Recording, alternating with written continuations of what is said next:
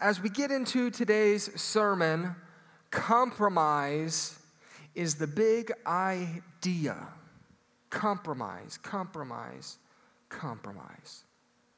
Now, over the summer, on social media, you see the reels, you see these quick little 8-second videos.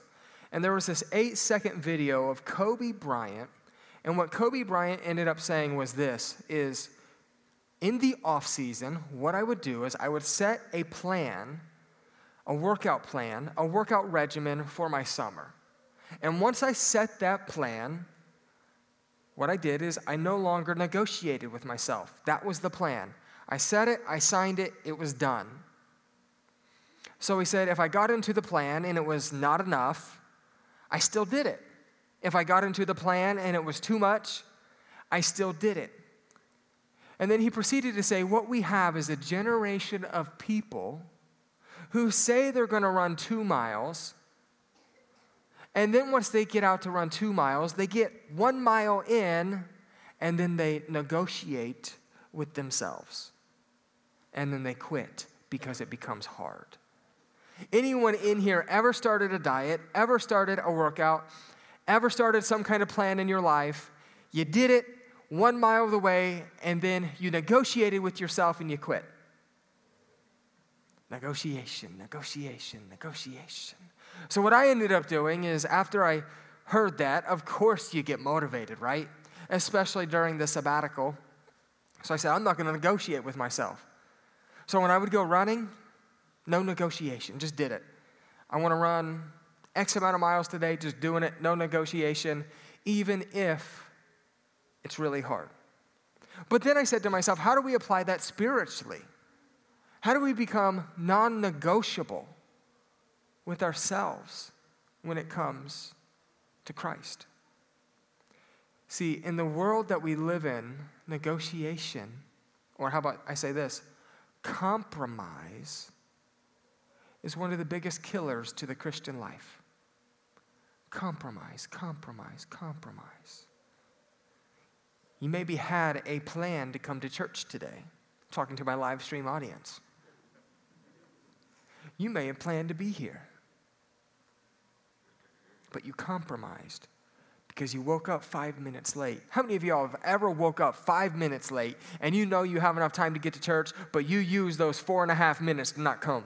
Come on, somebody. I woke up at 8:01 and I was supposed to get up at 8. I don't have time today. Compromise. Compromise, compromise. See, we compromise with small things like that. But what we have now is a generation of people who compromise on what the Bible says, who compromise on the standard of the Bible, who compromise and forsake fellowship. And that's what we're going to see here in the church of Pergamum. Compromise. When we think about life with Christ, it's important to recognize that every poor decision comes from a place of compromise. We can't point the finger at others for the decisions that we make or the decisions that we have made. Now, each day, you and I are tempted to compromise. And if the enemy of our life can get us to compromise, he has won. Compromise, compromise, compromise. A.W. Tozer said this: a new decalogue has been adopted by some of our day, the first words of which reads, "Thou shalt not disagree." And a new set of beatitudes too, which begins, "Blessed are they that tolerate everything, for they shall not be made accountable for anything." It is now the accepted thing to talk over religious differences in public with the understanding that no one will try to convert another or point out error in his belief. I used to think what was good for us was to love without an agenda. It sounded really good. I'm going to love you without an agenda. But biblically speaking, I don't see loving people without an agenda. See, we're always supposed to love people unto Christ. And what Tozer is pointing to here is during his day, he recognized that people would meet and talk about religion and no one even stand up for what was truth. It's a major problem when believers compromise truth to accommodate the world. I'm preaching. I'm going to say it again. It's a major problem when believers compromise to accommodate the world. Or how about this? It's a major problem when believers compromise truth to accommodate their boss, to accommodate their friend, to accommodate their peer, to accommodate their neighbor, to accommodate their spouse, to accommodate their kids, to accommodate their political candidate, to accommodate their worldview. We compromise truth to see life the way that we want to see it. We cannot compromise truth. Jesus had a major issue with compromise in the Pergamum church. And this should heed a warning to you and I today. Jesus had such a problem with it that he says this, Revelation 2, verse 16, repent, therefore, otherwise I will soon come to you and will fight against them with the sword of my mouth. So what Jesus is saying is, for those who don't repent, for those who keep on compromising, and for those who don't repent, I'm coming to them and I'm going to fight them. Who wants to fight with God? Who wants the sword out of God's mouth to come at them? God is powerful. God is serious. Now, I used to have a mentor, still a mentor, and he was telling me a story about one of his friends who was in a worship meeting once. A bunch of people were coming to worship meeting, and during worship, the guy's doing this. And the guy goes up to him and he says, Hispanic man, "Hey, Xavier, what are you doing?" "Senor Mike, I'm fighting the devil." So he felt like he was doing intercession in worship while he's practicing his Tai Bo, fighting the devil. And I'll tell you this, I don't want to fight the devil. How many of you guys want to fight the devil? Not me. But I certainly don't want the sword of God to be fighting against me, because the sword of God is far more powerful than anything ever. Amen? So God was serious about compromise in the church's life. Pergamum was the official city of the Roman province of Asia Minor. It was the most prominent city in Asia Minor. It had many temples. Dionysus, Athena, Asclepius. Now, how many of you guys are in healthcare? Asclepius is the snake with the rod that is often on your attire or within your hospital or in your medical building. So, long before the New Testament days, Asclepius had been recognized as a god, the son of Apollo and the virgin Cornelius. He was termed the Savior, and it was claimed that he had power to avert death. So much of the healthcare system has taken their symbol from a false god that was worshipped, because this false god could avert death. How many of you guys knew that? Interesting, isn't it? It's weird. The conspiracy theorists can take that wherever they want. But this city was the center of worship for the state, the center of worship where they would worship the state, they would worship the emperor. It had 3 temples to worship the emperor. So the church of Pergamum had many that were opposing them. It'd be like if Mechanicsburg had 3 temples that were against us. If Champaign County, if we had 3 temples that were just completely against us. The main issue that was going on in Pergamum was compromise, and the compromise that they were willing to make. So as we get into today's scripture, Jesus warns them of judgment. Revelation 2, verse 12. To the angel of the church in Pergamum write, these are the words of him who has the sharp, double-edged sword. Let's not miss this. This is the first negative introduction that we've seen in the churches so far. These are the words of him who holds the 7 stars, was in Ephesus, so it talks of Jesus holding the 7 stars. And then these are the words of him who was first and last in Smyrna. But then now to Pergamum, these are the words of him who has a sharp, double-edged sword. So some kind of weapon. Now, why would Jesus say this? Because he wanted them to know that they were facing imminent judgment. He wanted them to know, yes, my feet are bronze, my voice is like rushing water. I hold 7 stars, right? I'm the first and the last, but I have a sword that comes out of my mouth, and there's imminent judgment that's coming your way. We forget about that, don't we? When Christians interact with sin, they usually just interact with sin as a saved issue rather than a loving God issue. Nevertheless, he said this because imminent judgment was coming.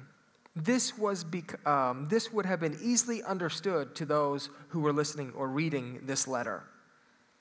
Because in Roman culture, governors had 2 classes. Those who could carry swords and those who didn't carry swords.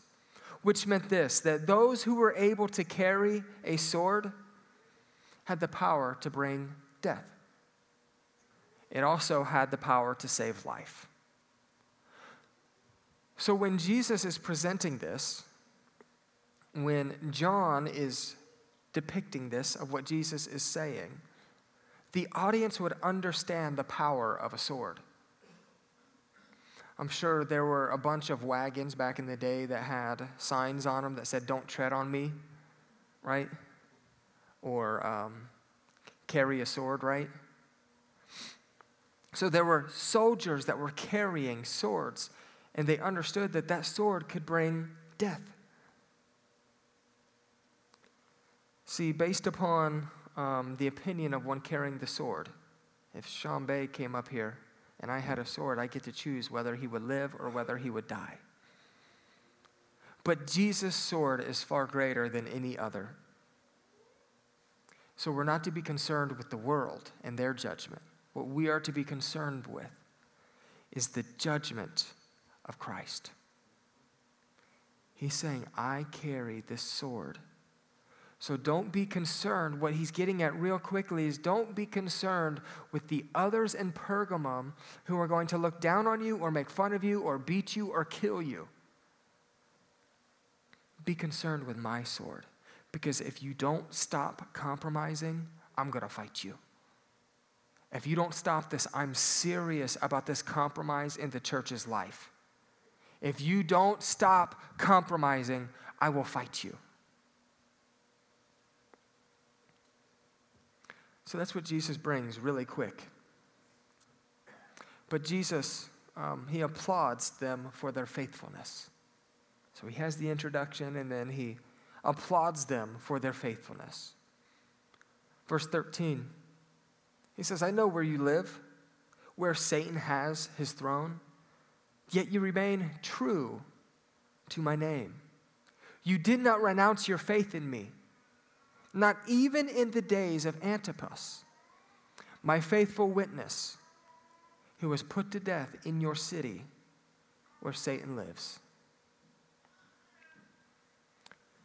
So Jesus knows the city of Pergamum is not a godly city. So he commends them because it was challenging for them. It was challenging to identify with Christ in those moments. How many of you guys in your workplace feel like it's challenging to identify with Christ sometimes? It's not that you're avoiding it, but it's still kind of challenging, right? How many at the school or in your work or out in the community at Walmart? It can be challenging because of where culture is. Come on, somebody. If not, we better start an evangelistic ministry here because that's what God is uniquely doing here.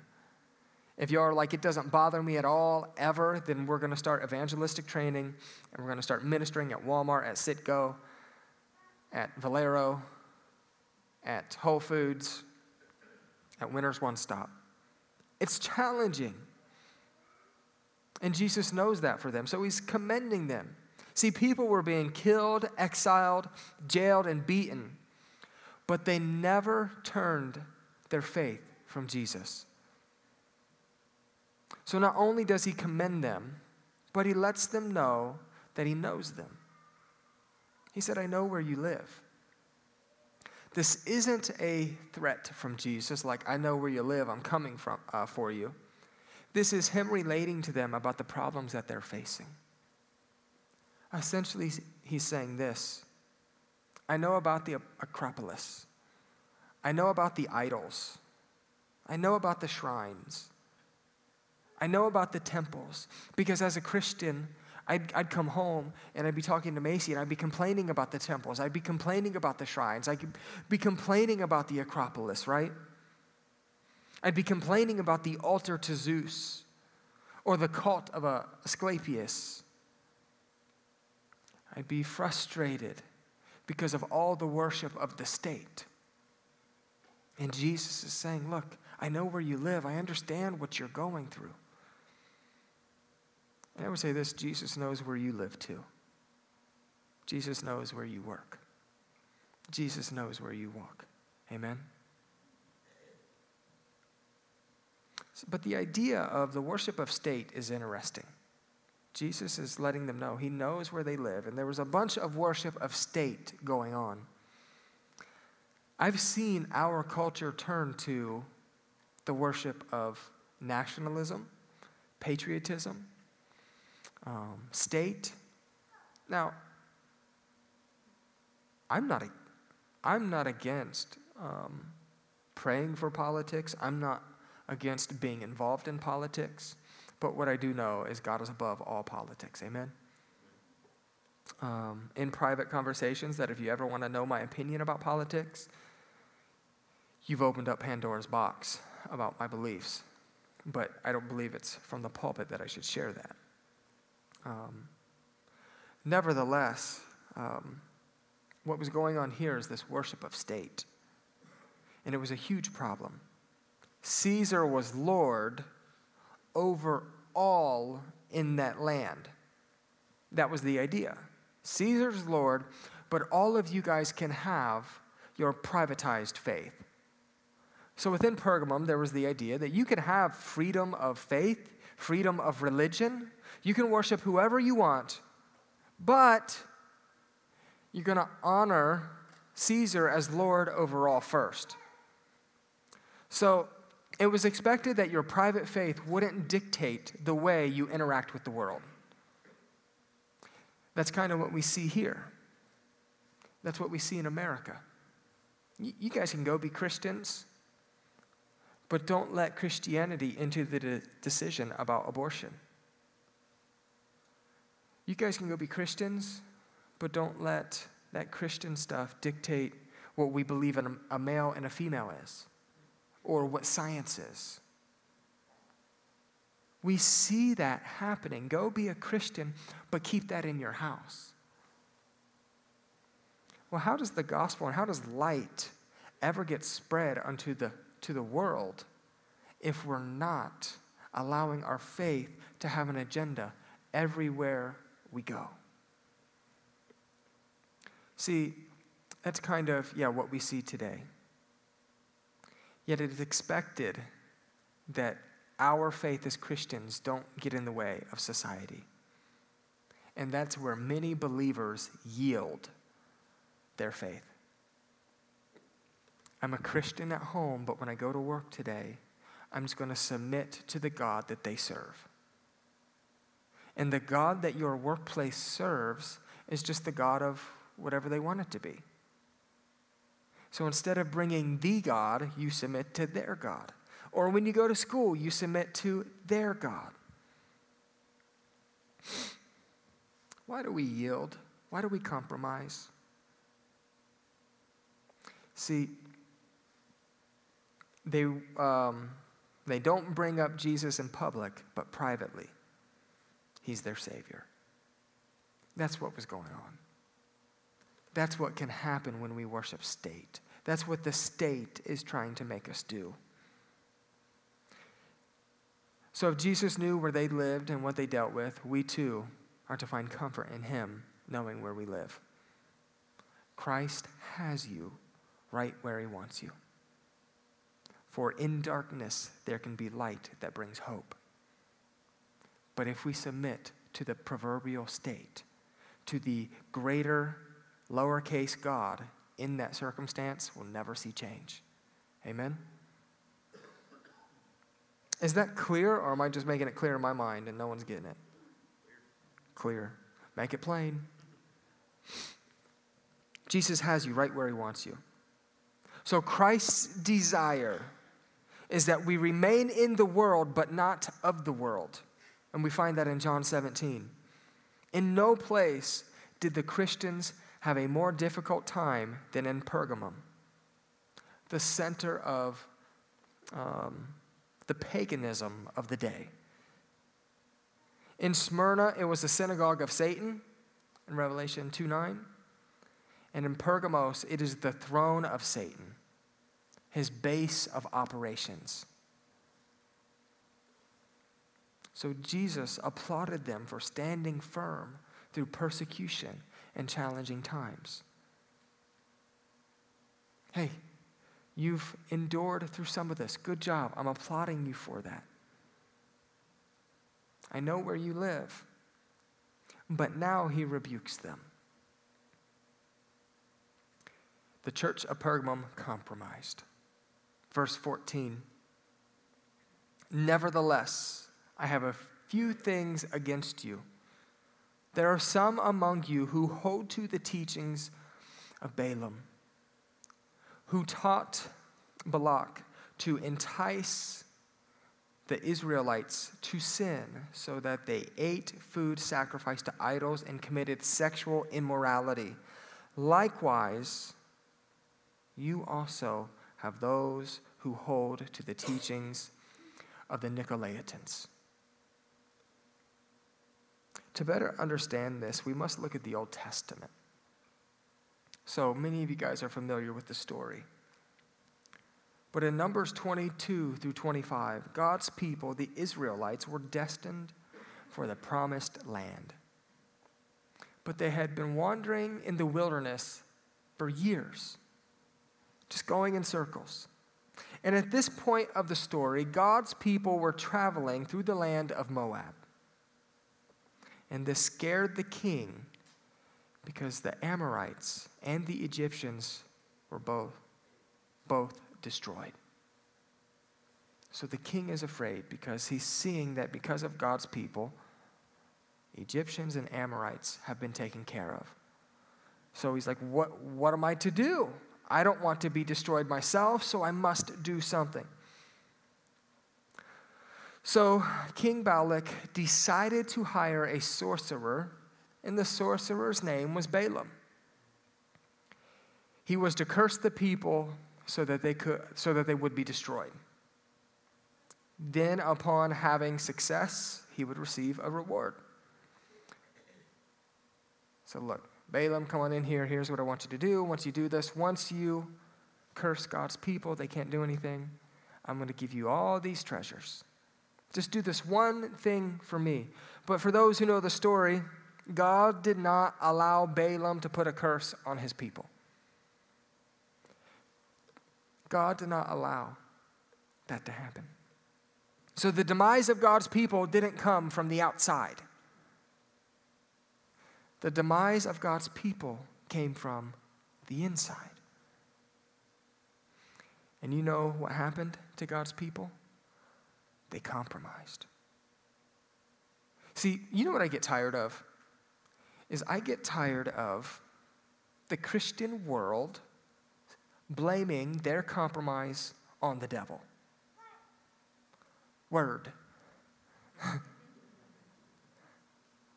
I get tired of that. Oh, the devil's just tested me today.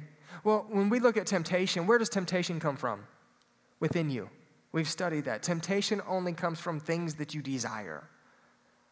So we are not full of the Spirit enough to overcome temptation right now, and we're giving into that desire. But what the Christian world likes to do is say, well, the devil's really tested me today. The devil this, the devil that. No.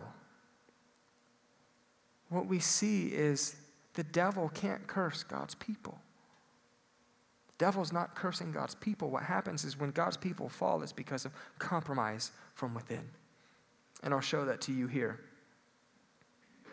Numbers 25, 1 through 3. While Israel was staying in Shittim, the men began to indulge in sexual immorality with the Moabite women, who invited them to the sacrifices to their gods. The people ate the sacrificial meal and bowed down before these gods. So Israel yoked themselves to the Baal of Peor, and the Lord's anger burnt against them.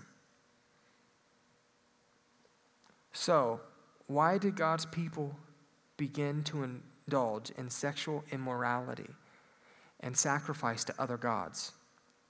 Was it because of the curse of Balaam? Did the curse of Balaam work? Is that what ended up happening? No. Here's why. Balaam answered Balak, did I not tell the messengers you sent me, even if Balak gave me all the silver and gold in his palace, I could not do anything on my own accord, good or bad, to go beyond the command of the Lord. And I must say only what the Lord says. So Balaam's saying here, look, I couldn't do anything past what God allowed, and God wasn't allowing me to curse his people. So what's happening here didn't happen because of the curse. What's happening here is something different. Compromise. But we find out later in, Numbers 31, verse 16, they were the ones who followed Balaam's advice and enticed the Israelites to be unfaithful to the Lord. So what's going on here is Balaam was unable to curse them, but he thought of something else. Since they can't be cursed, let's tempt them. Send women to God's people and cause them to compromise in sexual sin. This will destroy them. Compromise. God's people couldn't be touched. So what they did is they just sent man to help them compromise. See, the storyline of Israel is in the land of Moab can be outlined like this. There's an issue. The Moabites want God's people dead. Compromise took place. Sexual immorality and idolatry in God's camp. 24,000 Israelites died because of this compromise. A plague would be their only accolade. Their chance at the promised land would be lost. Compromise caused this.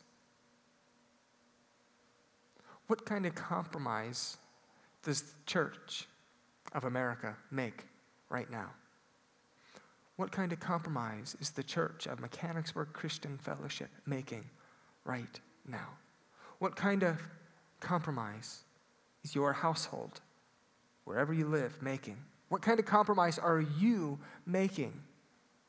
And we can't point this compromise at the devil. We have to accept that we have negotiated and we have compromised and we have allowed sin to entice us.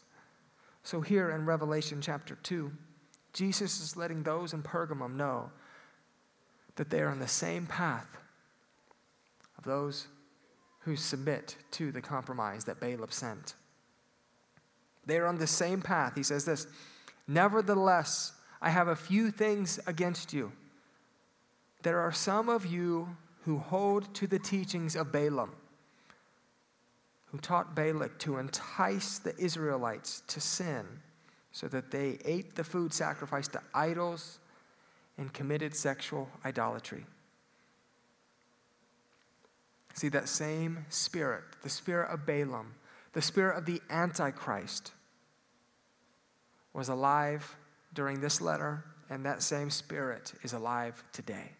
The spirit of Balaam is alive today. The Spirit wants us to compromise in every area of our life. Don't we see this in society now? Don't we see society, this spirit of compromise, trying to get us to compromise what is truth? Trying to get us to compromise what is God's standard? Trying to get us to compromise His word? Trying to compromise our obedience? Compromise, worldliness, tolerance. Those are common things that the American church is beginning to participate in. Compromise, worldliness, tolerance. Compromise, worldliness, tolerance. Don't you see that temptation in our world today? And the issue is, maybe our church at Mechanicsburg Christian Fellowship can see it, but maybe where we have compromised as a church is when we are with the world, we say nothing. What good is it to see a problem and do nothing about it? You know what that is? Compromise. So as much as we're pointing the finger at the world, the finger or three fingers are pointing back, right? We see the tolerance, and we can get in these holy meetings and biblical conversations. I can't believe what they were allowing up there at that school. Or can you believe that what that person was wearing? Was that a male or a female? And we have these conversations. We say, I can't believe this next generation of people. I'm afraid for them. Maybe all true. But why are we so afraid when we have Christ? Be anxious about nothing, but in everything by prayer and supplications, present your requests to God. So when we see these issues, we recognize their compromise, but we're overlooking our compromise. We're pointing at the law, or we're pointing at the speck when we have the log. Macy and I were out to eat recently, and there was a lady who was either blind or legally blind, but she had a little dog to help her. And Macy's really interested in the dog. She loved looking at the dog and just watching how it interacted. And the dog had, of course, a handle, and the owner would search for the handle and grab it, and then the dog would lead her. That's what the church needs to be for those who have compromised. Amen? We need to be the eyes and the ears and the path to help people see who Christ is. But our great compromise is that we're afraid to stand up against the world that doesn't like us. We must take note. What kind of compromise are we making because compromise is one of the enemy's best best weapons? What does compromise do to us, right? So the thing about compromise is this, is compromise happens over time. So so when it happens over time, you don't notice that it is even happening. It's the slow fade, right? Because it happens over time, we don't notice it. Here's what also compromise causes. It lowers the standard that we first held. We used to think this about this subject. Now we've lowered it down here. The other thing about compromise is it's rarely offensive because it's considered to be loving.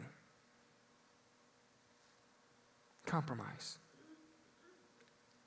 Finally, compromise. It will lead you to accepting what you once thought was disgusting. Who wants to compromise in here? I'm tired of compromising. Even just compromising with yourself about what time you're going to wake up or what you're going to eat the next day. You don't feel good about yourself, but spiritually, compromising is not good. It's been said, what one generation tolerates, the next will accept. What that generation accepts, the next will celebrate. Don't we see that happening today? What one generation tolerates, the next will accept. And what that generation accepts, the next will celebrate. What are we celebrating today? And why are we celebrating that? Because that was accepted. And we're tolerating things. And you know why what tolerating things is? Is sometimes you think that we go to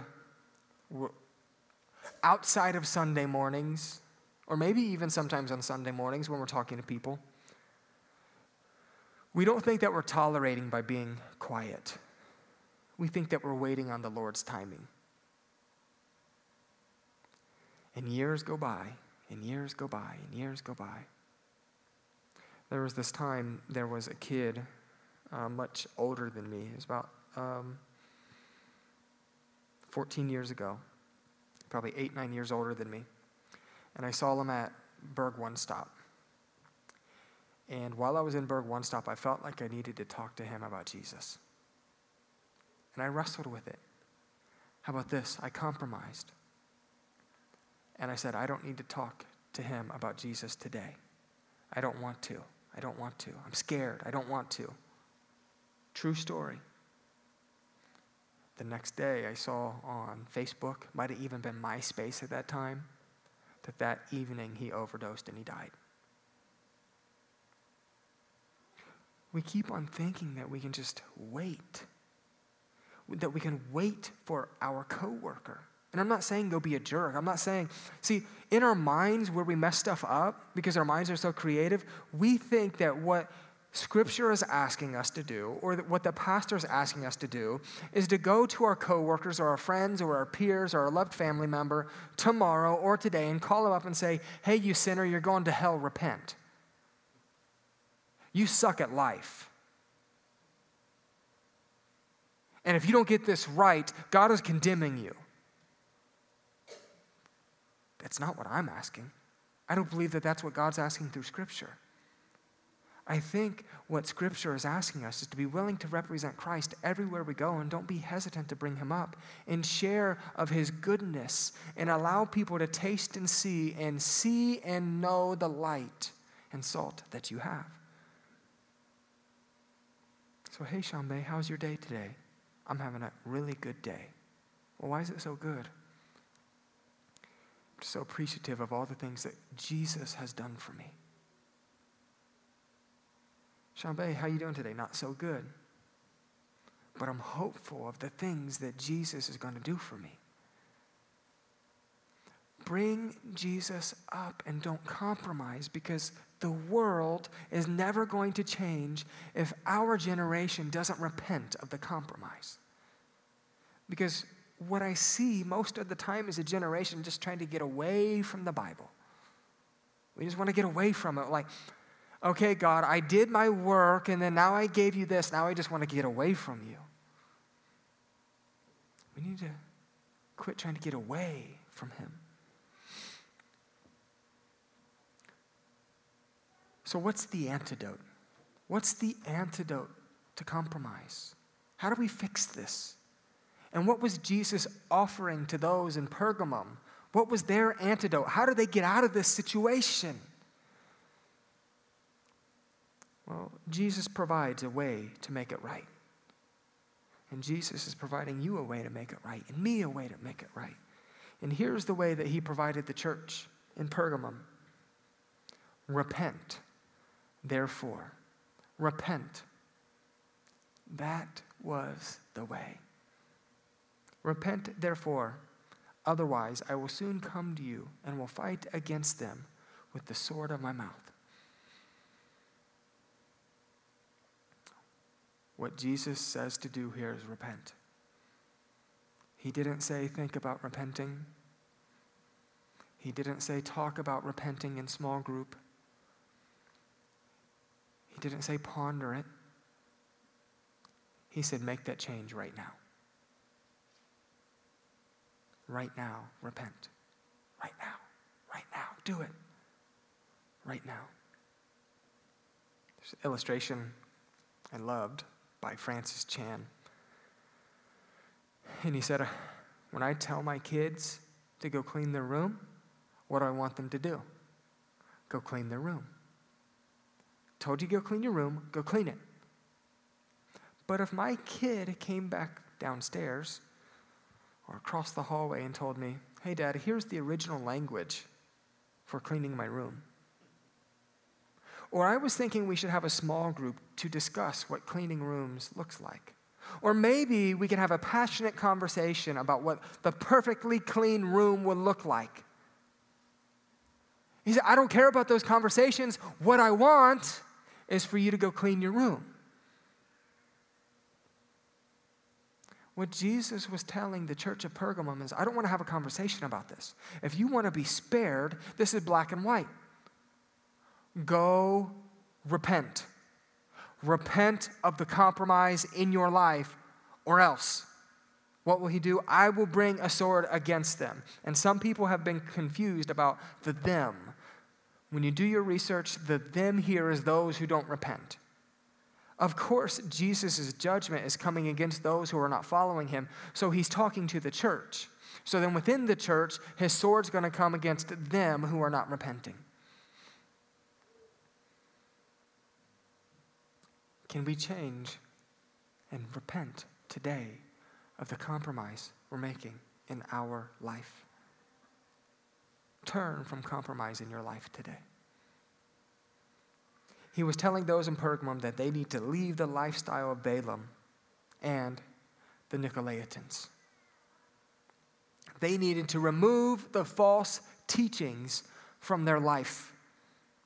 If they didn't, Jesus would soon come and fight against them with the sword of his mouth. I wonder how many things we have compromised. I wonder how many things we have compromised on that personally that now has been celebrated in our life. How many things have we compromised on in the past that we're now celebrating? God, help us not be deceived, amen? I don't want to be deceived. I don't want to compromise. And if this church was to repent, Jesus then reveals to them a reward. Whoever has ears, let them hear what the Spirit says to the churches. To the one who is victorious, I will give some of the hidden manna. I will also give that person a white stone with a new name written on it, known only to the one who receives it. In short, I believe that the hidden manna is Jesus, which is all the nourishment ever needed for a believer. I feel like sometimes what we do is, I believe we teach the Bible here. I can't say we teach it really well, but we teach the Bible. But then sometimes I feel like we miss the relationship side with Christ, the experience side with Christ. And we want to integrate that moving forward. How do we have nights of worship? How do we have moments of prayer where we get to experience the reality of who Jesus is in a deep, deep way? But what was being offered in this hidden manna was Jesus himself. In John 6, 48 through 51, Jesus likens himself to the bread from heaven, the manna that came down from heaven and nourished his people. So we will receive Christ when we repent. We will also receive a white stone. One author says this, one of the better accepted explanations of the white stone has to do with the high priest's breastplate, which contained 12 stones. Each of these stones had the name, I'm trying to find it on my, had the name of the 12 tribes of Israel engraved on it. Exodus 28:21. As he ministered in the temple, the high priest bore the names of God's people into God's presence. In the same way, the white stone was the believer's name written on it. It could be a reference to our standing in God's presence. He continued, another widely held explanation suggests that the white stone may be a translucent, precious stone, such as a diamond. The word translated white in Revelation 2:17 is likos, and has also meant brilliant and bright. This interpretation holds that on the stone is written the name of Christ, not the name of the believer.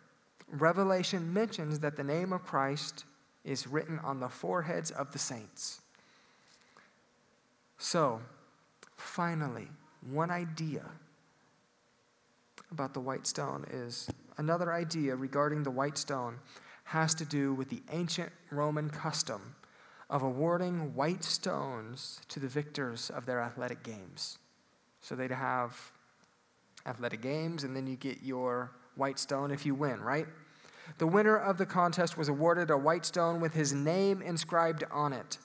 This served as his ticket to a special awards banquet. According to this view, Jesus' promise to the overcomers entrance to eternity, Jesus promises the overcomers entrance to eternal victory, celebration in heaven. So when we receive this white stone, when we repent, we get our invitation into heaven. See, there are many things we can learn and address from the church of Pergamum. Our culture rejects biblical values. Our culture winks at sin. Our culture praises rebellion. Christ's attitude towards compromise should cause us to take notice. And maybe you haven't compromised in these areas. Maybe you haven't. But you have compromised in your attitudes towards others. Maybe you've compromised in your thoughts. Maybe you've compromised in not bringing up Jesus throughout your life. And what are we called to do also? Compromise. Repent. Just make sure y'all are listening. I'm at least listening to myself. What are we called to do? Repent, repent, repent. So I'm going to read it again. I'm going to add one more. Compromise happens over time, so you don't notice that it is happening. Compromise lowers its standards, or compromise lowers our standards that we first held. Compromise is rarely offensive because it is considered as loving. Compromise will lead to you accepting what you once thought was disgusting. And compromise is the first step in complete disobedience. When we compromise, we're taking a step towards disobedience. And I just thought how challenging the first 3 churches have been. So in Ephesus, they left their first love. They did a lot of stuff for God, but they left their first love. In Smyrna, that church had to endure a bunch of suffering. Leaving my first love does not sound fun. Enduring suffering does not sound fun. And then this third church, the theme of it is compromise. I just feel like through these churches we're to make some kind of step, some kind of, repent. There's just supposed to be repentance as we hear this message. A blessing is supposed to come. But look, the blessing comes from what? Those who read the words, those who hear the words, and then what was the next one? Those who obey the words. And there's some of us in here who have heard the words today. Some of us have read the words. I've tried to read the words. And then we need to be obedient. Will we obey? Will we yield to what God has been speaking to us about in the compromise in our life today and obey what he's calling us to next? So there's no background music today, but I am going to offer the ability to respond at the altar and talk to God about the rebellion, about the lack of repentance and the compromise in your life. Or, this isn't for everyone, but there's some people in here that this will be relevant for. Or you can compromise and walk out the door proud, justifying why everything in your life is okay. So I'm going to pray, and you guys just come up here and talk to God. And maybe we'll just put on some light music if we can. Yeah, please.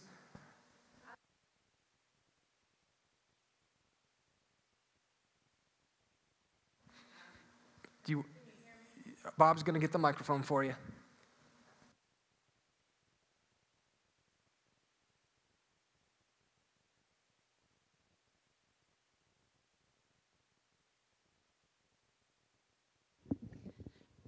Y'all may not know it, but I can be a very anxious person, especially when it comes to my children. And God revealed to me this week that I don't have to bemoan the fact that look at what my children and my bonus grandchildren have to face in the world right now. Because you know what? God knew. He placed Jordan and he placed Joseph in this world now. And he has given them the girdle of truth, the breastplate of righteousness, the sandals of peace, the helmet of salvation, the word of God. What I miss? Anyway, he already has that there for them. Having my sons taken it up? Not always. But my prayer isn't to, oh God, please, make the world okay for them. It's make them warriors. Help them to take hold of what God already has in place for this time. Amen. Is there anyone else who has something burning that God's putting on their heart right now?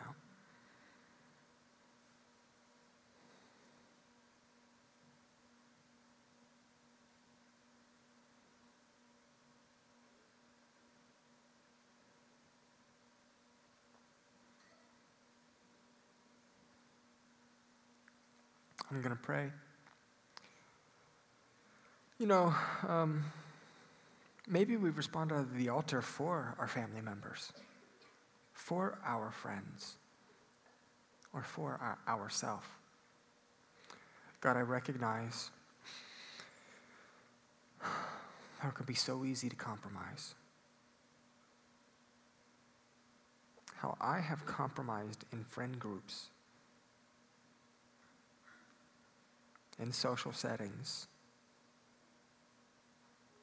in my home, within the church, Father. Just recognize where it's so easy to do that. I pray that you would do something different in us as we try to turn from our sin, Father. So we just turn from those actions and say, I understand that those are not your ways, God, and I want to turn to your ways again.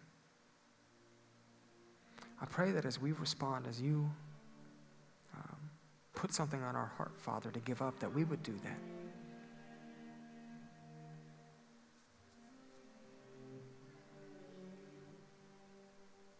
So we love you, we need you. And I know, Father, that as we have a conversation with you, you are going to forgive us of the compromise we made. So set us free today. In Jesus' name. Amen.